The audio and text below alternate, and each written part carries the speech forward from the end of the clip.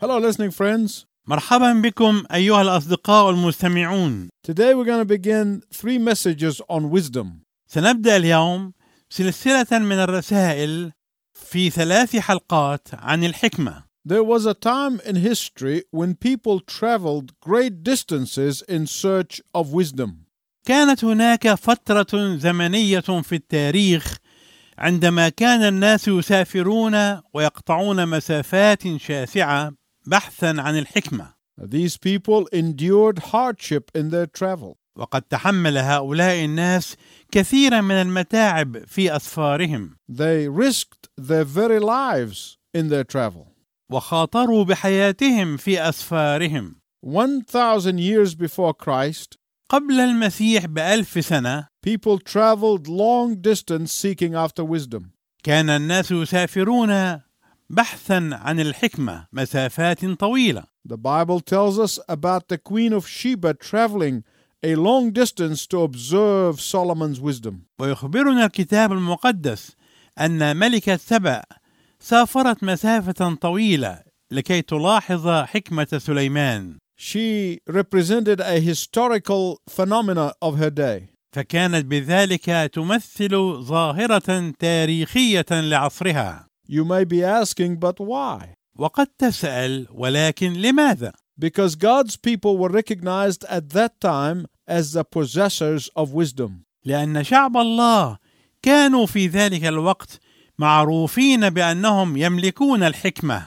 Babylonians, Persians, and many others traveled to the land of Solomon to know the God of wisdom. فسافر البابليون والفرس وآخرون كثيرون إلى أرض سليمان لكي يعرفوا إله الحكمة. And we, our listening friend, should thirst and hunger for that wisdom too. ونحن أيها الأصدقاء المستمعون ينبغي أننا اليوم نتعطش ونجوع إلى تلك الحكمة. We should be seeking after the Lord Jesus Christ, the source of all wisdom. وينبغي أننا نذهب اليوم إلى الرب يسوع المسيح مصدر كل حكمة. The word of God says that the fear of the Lord is the beginning of wisdom. وكلمة الله تقول لنا إن مخافة الرب هي بدء الحكمة. And today I want to begin a short series of messages on biblical wisdom. واليوم أود أنني أبدأ معكم سلسلة قصيرة من الرسائل عن الحكمة الكتابية. And I want to begin by telling you that there are 6 words used in the Bible and they're all translated wisdom. وأحتاج أن أبدأ هذه السلسلة بأن أقول لكم إن هناك 6 كلمات مختلفة مستخدمة في الكتاب المقدس وتترجم كلها إلى كلمة حكمة. The most common word is the word حكمة. أكثر هذه الكلمات شيوعا هي كلمة حكمة. The word refers to the person's ability to make the right choices at the right times. وهذه الكلمة تشير إلى مقدرة الشخص على اتخاذ الخيارات الصحيحة في الأوقات الصحيحة. This is the definition of wisdom in the book of Proverbs. وهذا هو تعريف كلمة حكمة في سفر الأمثال. Listen to Proverbs 1:20-33. أرجو أنك تنصت عندما أقرأ لك من العدد 20 إلى العدد 33 من الأصحاح الأول من سفر أمثال. الحكمة تنادي في الخارج، في الشوارع تعطي صوتها، تدعو في رؤوس الأسواق، في مداخل الأبواب، في المدينة تبدي كلامها قائلة: إلى متى أيها الجهال تحبون الجهل، والمستهزئون يسرون بالاستهزاء، والحمقى يبغضون العلم. ارجعوا عند توبيخي، ها أنا ذا أفيض لكم روحي، أعلمكم كلماتي، لأني دعوت فأبيتم، ومددت يدي وليس من يبالي، بل رفضتم كل مشورتي، ولم ترضوا توبيخي. فأنا أيضا أضحك عند بليتكم، أشمت عند مجيء خوفكم. إذا جاء خوفكم كعاصفة، وأتت بليتكم كالزوبعة، إذا جاءت عليكم شدة وضيق، حينئذ يدعونني فلا أستجيب، يبكرون إلي فلا يجدونني، لأنهم أبغضوا العلم ولم يختاروا مخافة الرب. لم يرضوا مشورتي، رذلوا كل توبيخي، فلذلك يأكلون من ثمر طريقهم ويشبعون من مؤامراتهم، لأن ارتداد الحمقى يقتلهم وراحة الجهال تبيدهم. أما المستمع لي فيسكن آمنا ويستريح من خوف الشر. I want to call this message the plea of wisdom. أنا أود أنني أسمي هذه الرسالة طلب الحكمة. The first chapter of the book of Proverbs is a contrast between folly and wisdom. الأصحاح الأول من سفر أمثال هو مقارنة بين الحماقة والحكمة. You find that wisdom and folly are represented as two women. وهنا تمثل الحكمة والحماقة وكأنهما سيدتان. Both folly and wisdom are calling out. الحماقة والحكمة كلاهما تناديان. Both folly and wisdom are inviting people. الحماقة والحكمة كلاهما يدعوان الناس. Both folly and wisdom are tempting us to follow them. الحماقة والحكمة كلاهما يغرياننا باتباعهما. The first 19 verses of Proverbs 1, you hear the call of folly. في الآيات 19 الأولى من الأصحاح الأول من سفر أمثال تسمع نداء الحماقة. I will not spend a great deal of time on folly so I can focus on wisdom. لن أقضي وقتا طويلا في الحديث عن الحماقة لأنني أريد أن أركز على الحكمة. But you must understand that both wisdom and folly are active in the pursuit of us. ولكن ينبغي أنك تفهم أن الحكمة والحماقة كلاهما نشيطان في ملاحقتنا. And they are both in competition with each other. وبعبارة أخرى فإن الحكمة والحماقة تتنافسان. In fact, there is a huge difference between the invitation of wisdom and the invitation of folly. وهناك فارق ضخم بين دعوة الحكمة ودعوة الحماقة. Wisdom operates in open honesty. فالحكمة تقوم بعملها بأمانة مفتوحة. In contrast, folly operates in secret. أما الحماقة بالمقارنة معها فهي تقوم بعملها بالأسرار. Wisdom operates in the clear sunshine.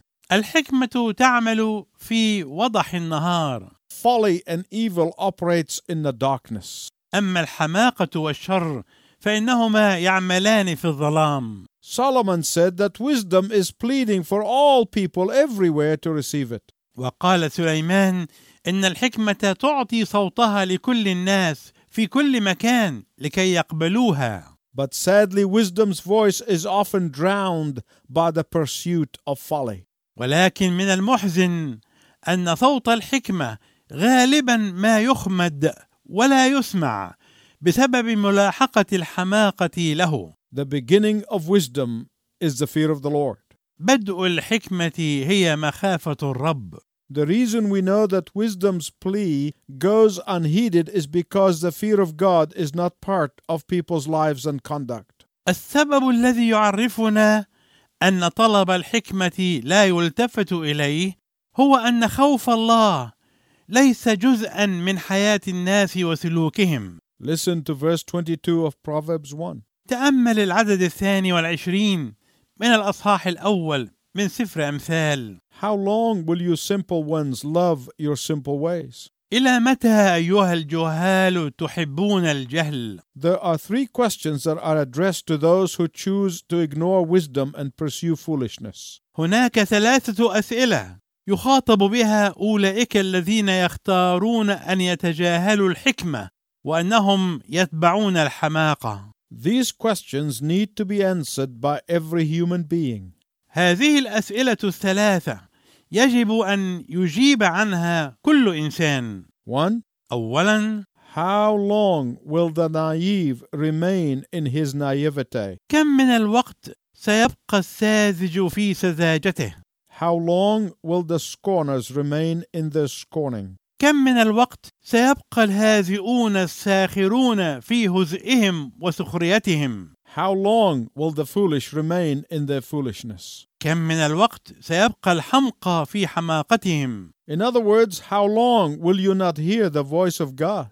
بعبارة أخرى، كم من الوقت ستظل لا تسمع صوت الله؟ God is telling you that the fear of Him is the beginning of wisdom. الله يقول لك إن مخافته هي بدء الحكمة. Someone may say, what is the fear of the Lord? وقد يتساءل أحدهم قائلا: ما هو المقصود بخوف الرب؟ Am I supposed to be terrified of God? هل من المفترض أنني أخاف من الله؟ No. لا. The fear of the Lord means that you do not grieve the Lord. إن مخافة الرب تعني أنك تحرص على عدم إحزان الرب. Fear of the Lord means a devotion to Him. مخافة الرب تعني التكريس له. Fear of the Lord means a dread of sin. مخافة الرب معناها أنك تخاف من الخطية. And those people who ignore wisdom are the people who miss opportunities and waste their money. وأولئك الناس الذين يتجاهلون الحكمة هم الناس الذين يضيعون الفرص ويبذرون أموالهم. When they get education, they do not value it. فعندما يحصلون على التعليم هم لا يقدرونه. When they get wise counsel, they refuse to accept it. وعندما يحصلون على المشورة الحكيمة هم يرفضون قبولها. When people are in a grip of folly, they need to hear the words of rebuke from the Word of God.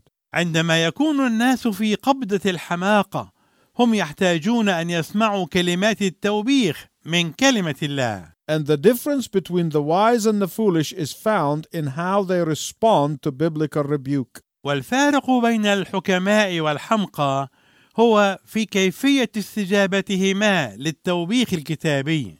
Those who accept the rebuke of the wisdom of the Word of God will succeed. أولئك الذين يقبلون توبيخ الحكمة من كلمة الله سينجحون. Those who get angry and ignore biblical rebuke will keep on repeating their error. أما أولئك الذين يغضبون ويتجاهلون التوبيخ الكتابي سوف يستمرون في تكرار أخطائهم. Why do I say this? لماذا أقول هذا؟ Because folly hardens the heart. لأن الحماقة تقسي القلب.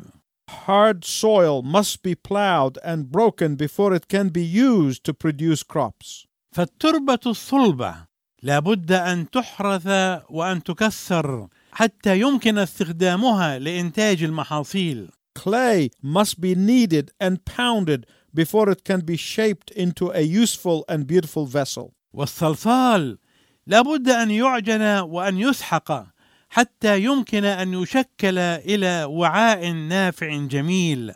Likewise, the heart that has been hardened by the folly of pride cannot be made soft for its true purpose. هكذا القلب الذي تقسى بحماقة الكبرياء لا يمكن أن يلين لتحقيق قصده الحقيقي.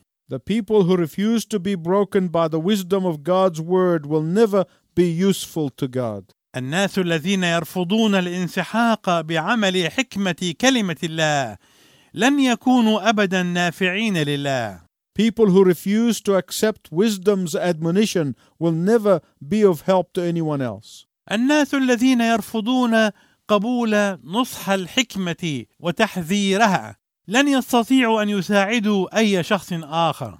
Wisdom is one of the New Testament names of the Holy Spirit. الحكمة أحد أسماء الروح القدس في العهد الجديد. Ephesians chapter 1 verse 17 tells us that he is the spirit of wisdom.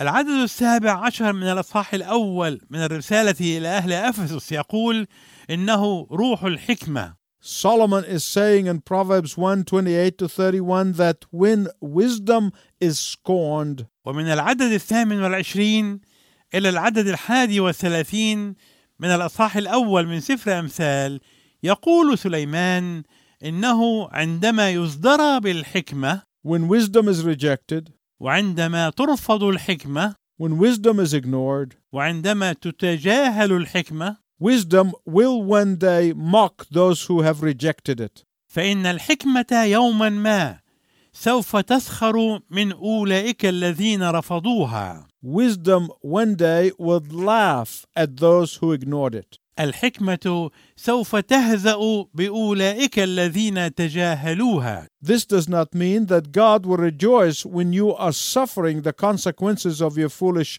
choices. هذا ليس معناه أن الله سوف يبتهج عندما يراك تقاسي وتتألم بسبب نتائج اختياراتك الحمقاء. No. لا. This is a figure of speech. فإن هذا مجاز من صور الكلام. Let me illustrate this point. دعني أوضح هذه النقطة. If I am sick and go to the doctor and the doctor gives me medicine, إذا مرضت فإني أذهب إلى الطبيب والطبيب يعطيني الدواء. and then I bring the medicine home but I refuse to take it. ثم أحضر الدواء إلى البيت ولكني أرفض أن أتناوله. And I put the medicine by my bedside table. وأكتفي بأن أضع الدواء بجوار سريري. And then say to myself, ثم أقول لنفسي: the doctor doesn't really know what he's talking about.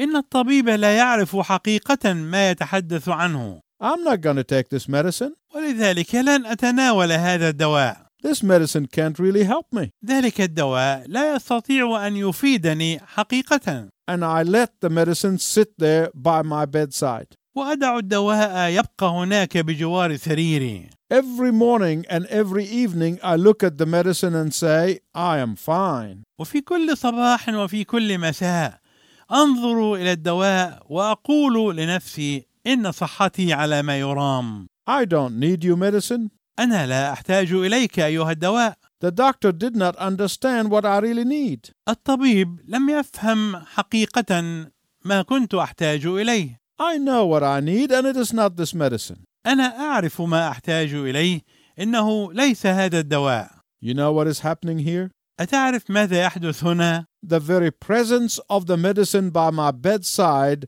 is a cry by the medicine to me to use it. إن مجرد وجود الدواء بجوار سريري هو بمثابة صرخة من هذا الدواء تناديني أن أستخدمه. But if I keep on refusing, لكني إذا ظللت رافضا، what happens then? فماذا يحدث حينئذ؟ I die. أموت.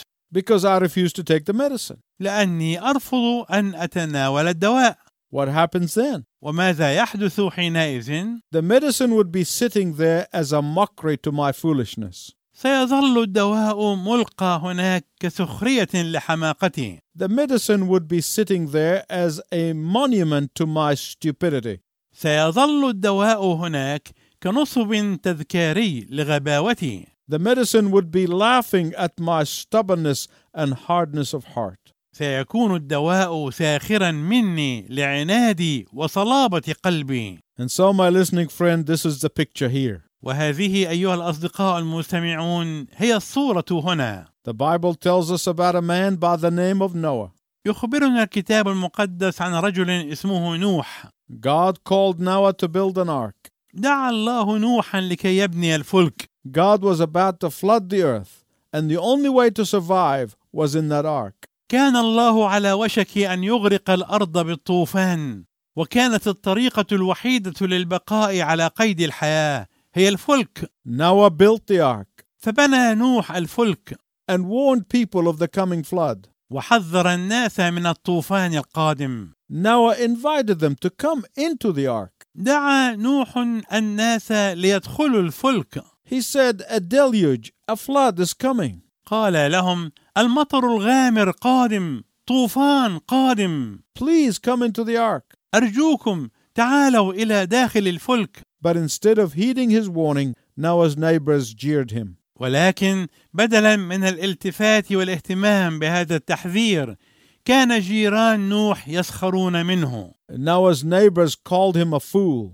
جيران نوح اعتبروه أحمق وأبله. Noah's neighbors could not see any sign in the sky of a flood. جيران نوح لم يستطيعوا أن يروا في السماء أي علامات تشير إلى أن الطوفان قادم. Their human logic, which is folly, told them that it wasn't going to flood. منطقهم الإنساني الذي كان أحمق قال لهم إنه لن يحدث طوفان. And so, my listening friends, they refused the invitation of wisdom. وهكذا أيها الأصدقاء المستمعون رفضوا دعوة الحكمة. And the Bible said that after Noah and his family and the animals entered the ark, God shut the door. وقال الكتاب إنه بعد أن دخل نوح وعائلته والحيوانات إلى الفلك أغلق الرب الباب. You notice, my friend, who shut the door? هل تلاحظون أيها الأصدقاء من الذي أغلق الباب؟ God did. الله هو الذي فعل ذلك. Now this is very important. وهذا أمر مهم جدا. It was God's invitation that the people rejected. كانت تلك دعوة الله التي رفضها الناس. It was God's loving call that the people rejected. كانت تلك دعوة محبة الله التي رفضها الناس. And it was God who shut the door. وكان الله هو الذي أغلق الباب. When the warning is not heeded, عندما لا يكترث بالإنذار ولا يبالى به. when wisdom is scorned, عندما يسخر من الحكمة ويهزأ بها. when God's plan is rejected, عندما ترفض خطة الله. then the invitation is withdrawn. فإن الدعوة تسحب. The opportunity has passed and the chance is gone. وتكون المناسبة قد ولت والفرصة قد ضاعت. Verse 28 of Proverbs 1 says this. ويقول العدد 28 من الأصحاح الأول من سفر الأمثال ما يأتي. People will cry out for wisdom but could not find it. إن الناس سوف يصرخون طالبين الحكمة ولكنهم لا يستطيعون أن يجدوها. But my listening friend, isn't that ironic? أيها الأصدقاء المستمعون، أليس هذا تهكما وسخرية؟ When wisdom cries out to people, they rejected it and chose folly instead. عندما تنادي الحكمة الناس يرفضونها ويختارون الحماقة بدلا منها. Then when the invitation of wisdom is withheld because they rejected it, it will be too late. ولكن عندما تسحب دعوة الحكمة لأنهم رفضوها يكون الأوان قد فات والفرصة قد ضاعت. Proverbs chapter 1 verses 29 and 30 gives us two reasons why wisdom's plea will come to an end. العددان 29 و30 من الأصحاح الأول من سفر أمثال يقدمان لنا سببين لإنهاء طلب الحكمة. Because it had been detested. لأنها قد أبغضت. And because it had been despised. ولأنها قد احتقرت. And the result of detesting and despising of wisdom will be the reaping of one's own harvest. ونتيجة لهذه البغضة ولهذا الاحتقار للحكمة سيجني كل واحد حصاده الخاص. Listen to verse 33 as we conclude. واسمع العدد 33 ونحن نقترب من نهاية هذه الحلقة. Those who accept wisdom's rebuke and turn to the living God will dwell safely. أما المستمع لي فيسكن آمنا ويستريح من خوف الشر. And those who do not will live in fear and dread. أولئك الذين لا يقبلون الحكمة سيعيشون في خوف ورعب. My listening friend, Noah was called a fool by his fellow men. أيها الأصدقاء المستمعون، نوح اتهمه الناس بالحماقة.